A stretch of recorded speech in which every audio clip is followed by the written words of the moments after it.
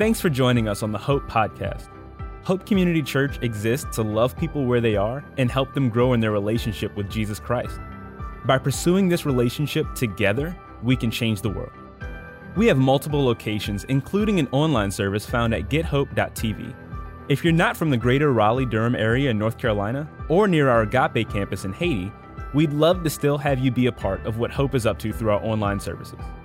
If you do live in our physical area, go to our website at gethope.net to check out where our campuses are located and our service times. Please like and share this with your friends or family. We are so glad you stopped by. Well, how is everyone? Good. My name's Chase. I'm one of the pastors here. Welcome to those of you that are watching online or out of one of our campuses or in this room right now. I want to get to the sermon in a second, but first I got to share some amazing wins. First is that, I don't know if you know this or not, but we have had over 750 people raise their hands just in the past few weeks saying, I am new to Hope, and it looks like I found a church home. Isn't that amazing? Can we celebrate that? Yeah.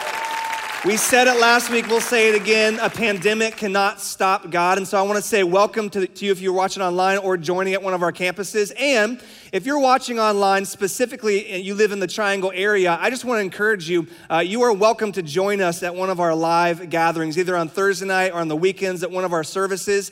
We know that we are still in the midst of a pandemic, and you might be in a high-risk category or caring for someone who is in a high-risk category, and we get that, and we support you, and we understand that. And you have to do what you have to do to keep yourself safe and your family safe. But if there does come a moment when you want to come back and join us, we would love to have you. And it's not so that we can have a full room. It's not so we can get a big crowd. It's because we miss you. We miss you. We want to see you every single weekend.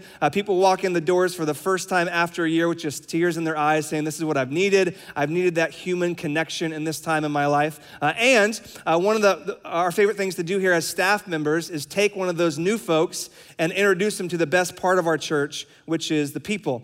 And so if you've been on the fence about that, kind of debating when is the right time to head to in-person services, I cannot think of a better week than this coming weekend, which is Easter, where Christians all around the world are going to be celebrating the resurrection of Jesus. We will have 12 in-person opportunities, including our Hope in Espanol, our Spanish service. You can go to gethope.net/Easter for info on that and to get tickets. And if you're coming, you might as well bring someone else as well. So we look forward to seeing you. But we are in the second week of our series that we've been calling Not What You Expected. And we've been talking about how there's more to Christianity and to Jesus than meets the eye. How we just naturally come at Jesus with these inbuilt assumptions and expectations, and how Jesus is so good at surprising us and defying those expectations. The most obvious example of this is Easter Sunday, which we'll be celebrating next week. I mean, we think that death is the end, but for Jesus and his followers, it's really the beginning. It's like the biggest surprise ending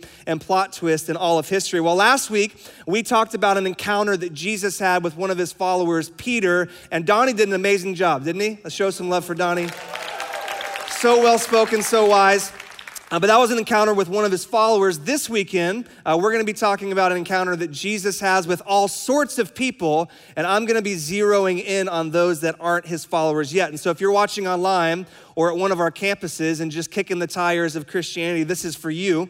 Whether you're just starting to explore Jesus or you've been debating whether or not to jump into a relationship with him for the past few weeks or months, this weekend, I'm going to be talking directly to you. And I just want to forewarn you, we're going to see Jesus acting and behaving in a way that he rarely does. We're going to see a scene that has Jesus defying the expectations of everyone involved. It's a scene that we call Palm Sunday. It's the beginning of Holy Week, where Palm Sunday, we have Jesus riding in Jerusalem. We have Maundy Thursday or Monday Thursday. I don't know what that's about, but that happens somewhere in the middle of the week. Then we have Good Friday, where we have online services. And then we have Easter Sunday. And Palm Sunday is just when Jesus enters into Jerusalem to begin his final week of ministry here on earth. And you're never going to believe this, but this weekend is Palm Sunday. Funny how that works out. All right, so if you have your Bibles, go ahead and turn with me to Luke chapter 19. We're going to be jumping between John and Luke's account of Palm Sunday. But let me catch you up on the context real quick. Jesus is nearing the end of his 3-year public ministry. And if you had to summarize that ministry, Jesus has basically been walking around a lake with 12 dudes called his disciples. And as he goes from town to town, sometimes he gets to a place and he teaches to a large crowd. Sometimes he'll go into town and he'll teach to a small crowd. Sometimes he'll get into a city and all he'll do is heal people. Sometimes he'll have a heated exchange with some of the religious leaders. Sometimes he sneaks away into the wilderness and just prays and spends time with his Father. But there's rarely any consistency with what his days and his weeks look like. And so because of this, opinions about who Jesus is and what he's all about are all over the board. And some people think that he's a prophet. Some people think that he's mainly a healer. Some people believe that he is just a really good teacher. Some people think that he is a Jewish rebel set on overthrowing Rome. But depending on who you talk to and when you talk to them, you would get all sorts of opinions about who Jesus was. And it's no different in our day, is it? Jesus is just one of those figures that people can't quite seem to get out of their heads. And everyone has an opinion when it comes to Jesus. I know. I'm a pastor, so people freely offer what they think about Jesus, who he was, and what he came to do. If we surveyed the room, there'd probably be 20 or 30 different opinions about who Jesus was. But in this scene that we're going to be looking at, Jesus shows us exactly who he is and what he came to do. And through his actions, he leaves no room for discussion. And this is unlike any other story that we have of Jesus in the Gospels. There's this one point in the Gospel of Luke where Peter kind of figures out who Jesus is. And Jesus says, hey, Peter, who do you think that I am? And Peter tells him. And Jesus says, shh, don't tell anybody. We got to keep that a secret. We don't want anyone to know yet. That's a theme that runs through the book of Luke. Even Herod kind of catches on and gets a glimpse of who Jesus is. And he asks him point blank, is this what you've come to do? And Jesus dodges the question. He refuses to answer. But in this scene, he makes it public. He leaves no room for doubt. And that's why I like bringing up this story when I'm talking with people who have doubts or questions about Christianity, because in this scene, Jesus just cuts through all the noise and gets right to the heart of things. So when our story starts, Jesus is visiting his friend Lazarus in a city called Bethany, which is in the east of Jerusalem. And he's recently raised Lazarus from the dead. And because of that, his publicity is at an all-time high. So this huge crowd has been following Jesus since he raised Lazarus from the dead from place to place. And ever since that happened, the Pharisees heard about it, and they just have been boiling over in anger. As soon as they heard that Jesus had raised the dude from the dead, they said, all right, now we have to actually put him to death. So they put plans into place to kill Jesus, and while they're at it, they thought, let's just kill Lazarus as well. So these Pharisees, these religious leaders that want to put Jesus to death, they're in the city of Jerusalem, along with every other Jew in the whole nation, because this is the beginning of the biggest celebration in the Jewish calendar, which is Passover. So Jews from all over the world have flocked to the city of Jerusalem. Now, Jesus has been keeping his distance from Jerusalem for a while now. And his disciples know this. They know why, too, because if he goes into the city, odds are there's going to be trouble. He's probably going to get killed.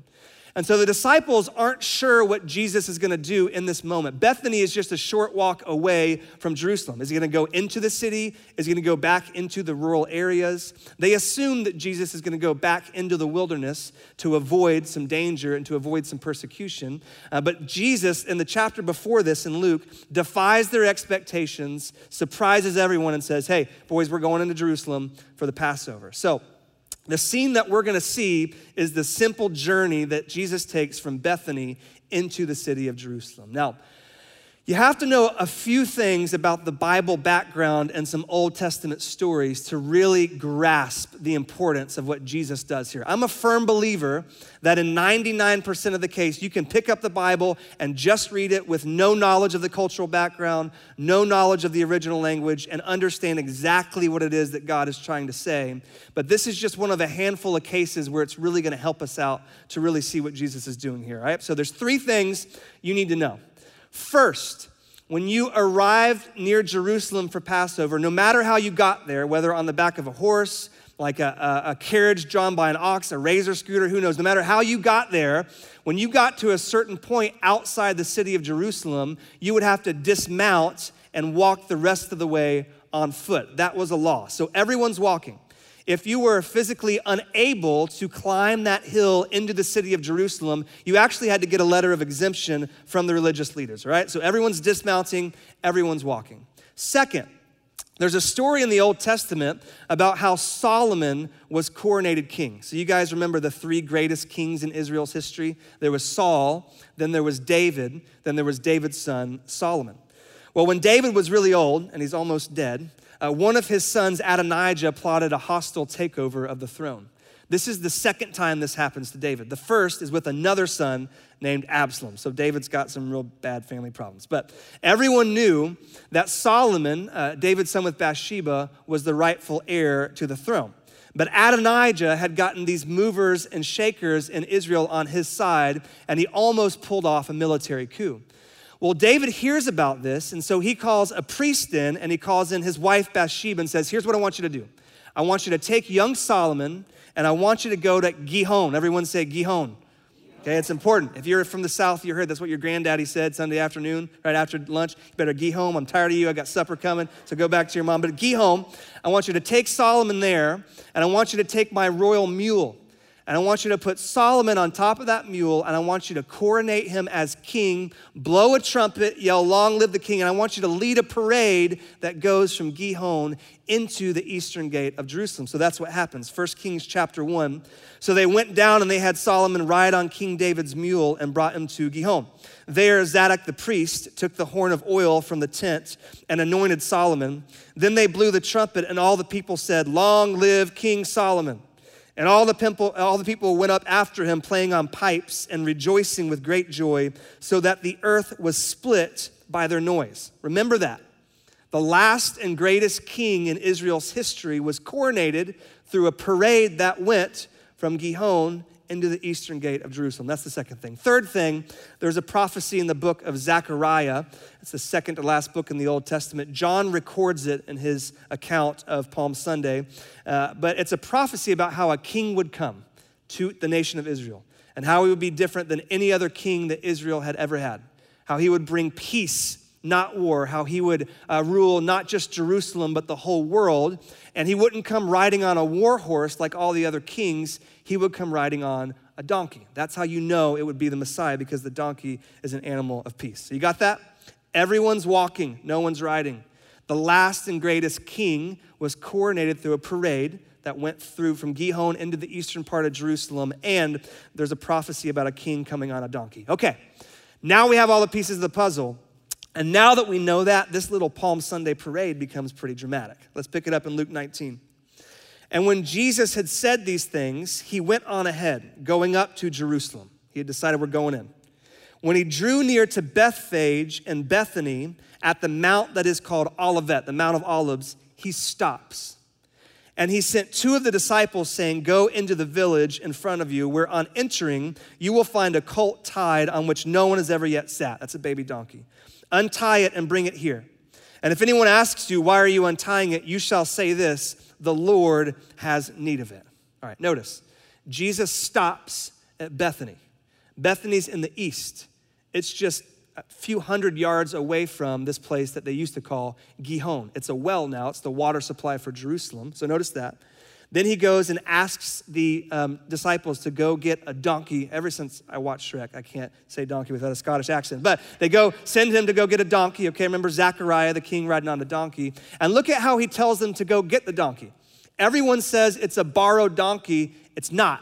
It's a commandeered donkey, okay? You know when you're watching those cheesy police movies and they're on this high-speed chase down the highway and they're chasing this criminal, and then odds are they'll crash their police car, and then they like break open the windshield and crawl out, and they stop traffic, and they stop this dude with the Prius, and they say, NYPD, I need use of your vehicle. You know when that happens? And they hop in the Prius and they continue the chase. They commandeered that Prius, okay? They used their authority to utilize a citizen's private property. And it was the same with kings back in Jesus' day. The king could take and use whatever he needed from his subjects. So that's what happened. Jesus is using his kingly right to use this donkey. He says, if anyone questions them, tell them the Lord has need of it. Not Jesus, not a rabbi, not the teacher, but the Lord. So the disciples go and get the donkey, and they bring it back to Bethany, and now the scene's set. So that large crowd that had been following Jesus since he raised Lazarus from the dead, when they got to Bethany, they stopped because Jesus stopped. They probably sat down in the grass, and I'm sure some of the old ones kind of nudged the young kids and pointed down and said, right there, that's where David had Solomon coronated as king. And over there, that's where Adonijah was like partying and drinking and thinking he was gonna get the throne. And that's when he heard the loud trumpets and the cheers, long live the king. And they had made a parade from right there all the way into the entrance of Jerusalem. Kind of like where we're gonna be headed in a second. What a parade that must have been. And then they hear a commotion and they look over, and as everyone else is getting off their horses and their donkeys, they see Jesus getting on one. And they think, okay, he's riding, he's not walking, he's breaking the rules. And they remember something about Zechariah and a king and a donkey. And then they see Jesus point it towards the entrance of Jerusalem. They're like, hey, that's the exact same parade route that Solomon took all those years ago. And they say, if it looks like a duck and it quacks like a duck, it's probably a duck. And this crowd that's been hoping against hope that Jesus really is this long-awaited king, they say, man alive, it's happening. Jesus is taking the throne. He's gonna kick out these evil Romans. We get to be a part of making history, and it's time for a parade, boys. So in a moment of excitement, they line the road that goes down into the valley and up to Jerusalem, and they start this amazing parade route. And they take off their outer coats and they throw it at Jesus' feet. This happened a few times in 1st and 2nd Kings. They would throw their coats in front of a king, just saying, hey, we're your subjects, you're our king, all that we have is ours, yours, long live the king. And Jesus makes his way down into the valley, and as he begins to approach the eastern wall of Jerusalem, the crowd that is in the city hear the commotion, look over, and they make the connections too. He's riding, he's not walking. He's on a donkey, Zechariah. That's how Solomon was coronated. So they begin to line the other sides of the street, and this side's kind of saying, blessed be the name of the king. This side starts saying, long live the king. In John 12, it says this, a large crowd that had come to the feast heard that Jesus was coming to Jerusalem. So they took branches of palm trees and went out to meet him, crying, Hosanna, blessed is he who comes in the name of the Lord, even the King of Israel. And they grabbed palm branches just in the spur of the moment and began laying these on the ground and waving them around like flags, Luke 19, saying, blessed is the King who comes in the name of the Lord, blessed, peace in heaven and glory in the highest. So there's all this shouting, there's all this commotion, and the Pharisees that are inside Jerusalem notice. They hear this huge parade route, and they're like, is some Roman official coming in? They look over, and lo and behold, it's Jesus. And they know the Old Testament backwards and forwards. They know 1 Kings chapter 1. They know Solomon's parade. They know Zechariah, and they get exactly what's going on. So they get within an earshot of Jesus and kind of catch his eye and say, hey, Jesus, you got to shut it down. You've kind of hinted that this is who you are, but we can't have these people proclaiming you as king. This is open heresy. This is open revolt of the Roman authorities. You got to shut this down right now. And Jesus refuses, and look what he says in Luke 19.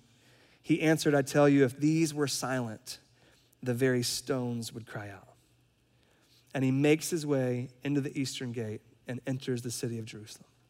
And it's this amazing scene, because there's been hundreds of ideas about who this Jesus guy was and what he was all about. It's been the talk of the villages and the highways and the taverns and the synagogues and the schools and the fishing boats and the construction sites. There's been conversations about who Jesus is going on in the streets and behind closed doors and around kitchen tables, all the way up to the Roman officials. And in this one moment, he sweeps all of that away and basically says this, what these crowds are saying I am, that's who I really am, right? Your thoughts were correct. In fact, I'm more than that. I'm the Lord of Lords. I'm the Alpha, the Omega, the beginning, the end. I'm king. And the crowds get it, and they're super excited. And the disciples get it, and they get super nervous. And the Pharisees understand, and they get furious. And this little parade puts into motion events that we're gonna pick up during our Good Friday services and our Easter services. But I just wanna hang out here with this simple truth that Kanye got right, all right? Jesus is king. So it's a simple truth, but it's not a truth that we think about that often. The fact that Jesus is king. We don't spend much time thinking about that. We think about Jesus as Savior.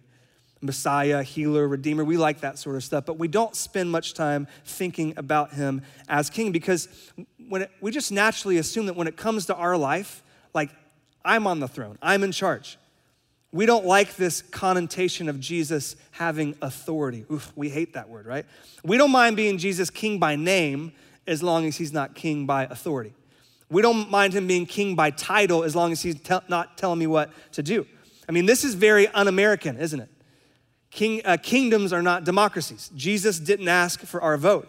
And that kind of rubs us the wrong way. It makes things a little bit tricky, a little bit more complicated, because if he's just a teacher, then I just have to decide if I agree with him or not. If he's just a healer, I just have to decide if I need him or not. But if he's a king, that changes everything. Because when a king walks into a room, all the opinions and all the conversations stop. And you have a decision. You either bow or you don't bow. You either kneel or you don't. You either submit to his rule or you don't. And if you want to know what Christianity is all about, this is it. It's not another self-help routine. It is not just another healthy thing that you can add to your already busy schedule. It's not even a collection of really helpful principles or life advice that you put into effect in your life. Being a Christian is submitting every area of your life to the lordship of King Jesus. It means to bow your knee. It means to give him the proper place on the throne of your life. And if you don't know much about Jesus, that's scary. I get it. That's an uncomfortable thought. I have discussions with people every week who are wrestling with this decision. Like if I give my future over to God, then my freedom's gone, right? The fun's over. If I put on this religious straitjacket, it's gonna be constraining, it's gonna be awful. It sounds like a lot to give up, to submit to Jesus as king. And if that's how you're feeling right now, I just wanna share two simple truths with you that maybe you've never thought of and that might make this decision a little bit easier. First, something is already sitting on the throne of your life. You think it's you, it's not. Something's already sitting on the throne of your life. This whole submission to someone or something is scary, but you're already doing it. You already follow something as the Lord of your life. Something already kind of controls your actions and your decisions. An artist once said, free will is an illusion. Everyone just chooses the perceived path of most pleasure. I think he's overstating it a little bit, but I think he's onto something there. I think all of us have something that we chase after, that we desire. Something gets us out of bed in the morning. We dream about something as we go to bed at night. Something we believe will ultimately satisfy us and complete us, and that's why we do what we do. That's why we think what we think. That's why we make the decisions that we make, because we're chasing after that one thing. The common example is money, right? And that might be some of you. Getting or spending or saving money is your king. All of your decisions are run through the matrix of how much money will bring me joy, right? Some of you, it might be relationships. That might be your king. It might be that one guy or that one girl, or maybe it's a string of relationships where you just think, I just know this one person is gonna complete me and satisfy me, or I know the perfect one's out there somewhere. One day I'll be complete. Just gotta find that one person. And that kind of controls your decision making. In fact, you're willing to pay a price. You're willing to give stuff up. You've given up friends for that. You've given up money. Sometimes you're willing to do physical stuff that you really didn't want to do because that relationship, that person was your king. It's different things for all of us, right? There's control, there's safety, there's physical looks, there's fame, there's comfort, there's other people's opinions. See, all of us have already bowed our knee to one king or another. So submitting to Jesus, it seems scary, but you've already submitted your life to something. And I just want to be honest with you today, and I think that you would agree, if you were honest with yourself, that anything other than Jesus sitting on the throne of your life makes for a really bad master.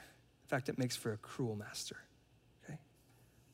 The things that you've bowed to, whether it be money, relationships, other people's opinions, over time, they just take and take and take and take, and they never give back. You ask someone whose king is money, how much money is enough? What are they gonna say? Just a little bit more. You ask someone who's addicted to social media, how many likes is enough? Just a few more. You ask the alcoholic, how many drinks is enough? Just a little bit more. Other kings, over time, they demand and take more and more, and they give back less and less. Most of our moments of shame, those times that we don't know, we don't want anyone to know about, those actions or those decisions that we would have rather not done, most of those moments are done chasing after or in service to that false king, right? That love of money becomes theft. That addiction to other people's opinions becomes lies. That love of alcohol becomes the car accident or the lost job. That love of that relationship becomes that one night that you can never get back. So these other kings that we've submitted our lives to, they overpromise and they underdeliver and they take and they demand and they never give back. So that's the first thing. You've already submitted your life to something. Here's the second thing. Jesus is a better and different kind of king. Jesus is entirely different. He's a different type of king than the world's ever seen. In fact, he's so different that the world would have never noticed he was king unless he told us. When he was born, there was nowhere to put the baby. There's no celebration. When he walked this earth during his ministry, there was nowhere to lay his head. When he was killed, there was nowhere to put the body. Other kings came riding on war horses. They demanded money. They used their power to gain. This one came riding in on a donkey, which is a symbol of peace. He gave up everything that he had so that he could give us something that we could never deserve. Other kings go higher and higher and higher, but Jesus just went lower and lower and lower. And even now, at this very moment, Jesus is showing the whole world just how different he is than other kings. I love the way Paul puts this in Philippians chapter 2. It says this, though he was God, he did not think of equality with God as something to cling to. Instead, he gave up his divine privileges. He took the humble position of a servant, a slave, and was born as a human being. When he appeared in human form, he humbled himself in obedience to God and died a criminal's death on a cross. Therefore, God elevated him to the place of highest honor, gave him the name that is above all other names, that the name of Jesus, every knee should bow in heaven and on earth and under the earth, and every tongue declare that Jesus Christ is Lord, to the glory of God the Father. Paul's saying this king already had it all. He had all the glory and all the praise that was due him, and instead of clinging to that, he gave all of that up. And he took on human skin and he moved into this broken world with us. And he lived the life that we couldn't live, perfect, holy, spotless for us and as us.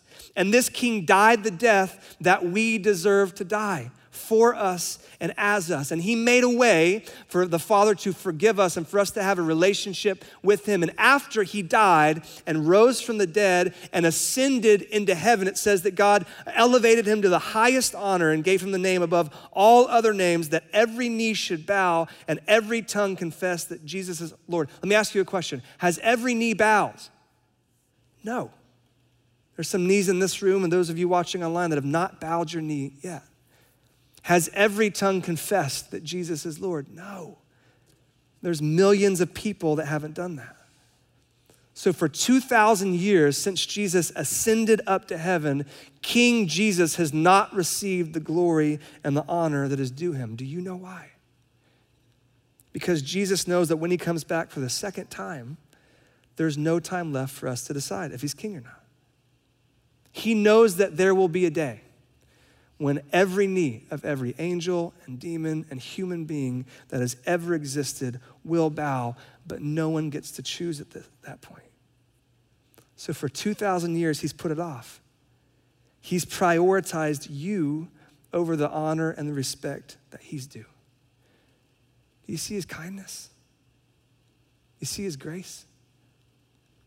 He has every right to demand our praise and to demand the respect and the glory that he's due, but he waits and he's being patient. And at this moment, listen, he's not demanding anything, but he's offering everything. I mean, I don't know if you've thought about this before, but the gospel is the worst deal in the history of the world. Jesus gets nothing out of it. In fact, he has to pay. He has to give up almost everything, pay a huge price, and we get everything in return, all because He's such a good king, and he so wants you to have that. He waits. So yeah, you have to give up some things. You have to give up control. You have to give up the lie that you can do this life on your own. You have to give up pride that says you don't need forgiving, you don't need a savior, but in return, you get a relationship with the God of the universe. You get peace. You get joy. You get no condemnation, freedom from guilt, no more shame, a new beginning, a fresh start. You get a kind and loving king to follow into eternity. Don't you want that?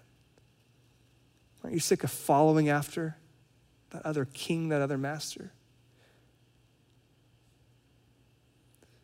Maybe what's stopping you isn't your discomfort at the idea that Jesus is king, but the thought that a king like that could never accept someone like you. Maybe you want all those things I just listed. Maybe you are desperate for no more shame, fresh start, a new beginning, but you just have this thought that maybe God could do that for someone like you, Chase. But you don't know me. You don't know my past. You don't know what I've done, my baggage. No king like that would ever take someone like me. And so maybe what you think about Jesus isn't the obstacle. Maybe the obstacle is what you think Jesus thinks about you. And I have been there. I was 21 years old. I had nothing left in my bank account. Beat up my body through drugs and alcohol. No friends. Hit rock bottom because I was chasing that other king of a physical high. And I called up an old mentor and said, I'm done, man. I don't know what to do. So he said, you can come live with me. We'll do this whole sober thing. So I did. And after conversation after conversation, he's like, I know what the root cause of all this is. And I've told this story a lot, but he tapped my chest and said, you don't believe that Jesus loves you as you are. And something broke, and I just wept.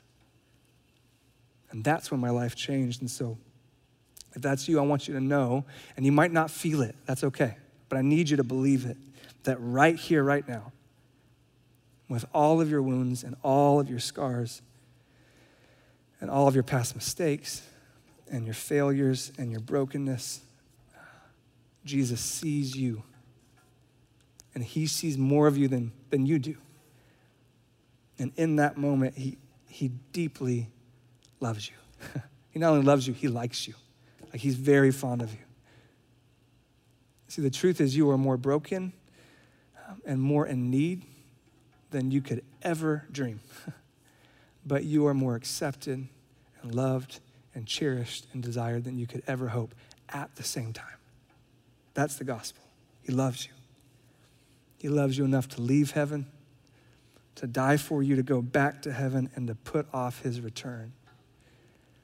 And he loves you enough to give you a moment like this, where you can just reach out and accept his love. You can accept his free offer, a moment where you could stop serving that horrible king and just fall into the arms of a different kind of king, a better king.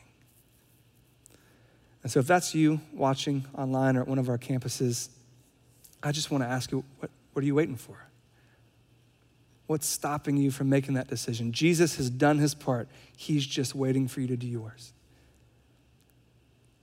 So if that's you and you want to make that decision, I want to ask all of us here in this room and watching online across all of our campuses to bow our heads and close our eyes. If that's you and you haven't begun a relationship with Jesus Christ, no matter what's stopping you, and you want to right now, right here, I just want you to pray a prayer like this. And there's nothing special, there's nothing magical about this.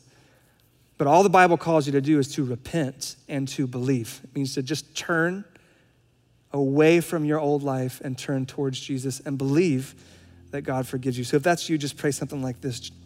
God, I heard today that Jesus as King is different and he's better. And I am sick of where I'm at. And a new beginning and a new start sounds so good. So Father, I'm going to ask that you forgive me, and you say that you can, no matter what I've done because of Jesus. I pray that you would help me turn from my old way of life, to leave those other kings, those other masters in the past, and just help me take steps towards you. I want to start a relationship right here, right now. With every head bowed, every eyes closed. If that's you, that's the best decision you'll ever make. And I just want to plead with you to tell someone. Maybe just elbow the person that you're sitting beside right now. Maybe just tap your wife on the shoulder. You're sitting on the couch at home watching right now. Type it into the chat. Just tell someone, because we want to celebrate with you and we want to take the first few steps in this new relationship with you. Let me just pray for all of us. Father, for those of us that have made that decision years ago, we just confess and admit that we let other things take the throne so often. So would your kindness lead us to repentance? When we allow you that rightful spot that you have. And we don't want to wait till every knee has to bow. We'll bow right here, right now, and give you the glory and the honor that you do. Thank you for your goodness and your grace. It's in your name we pray. Amen.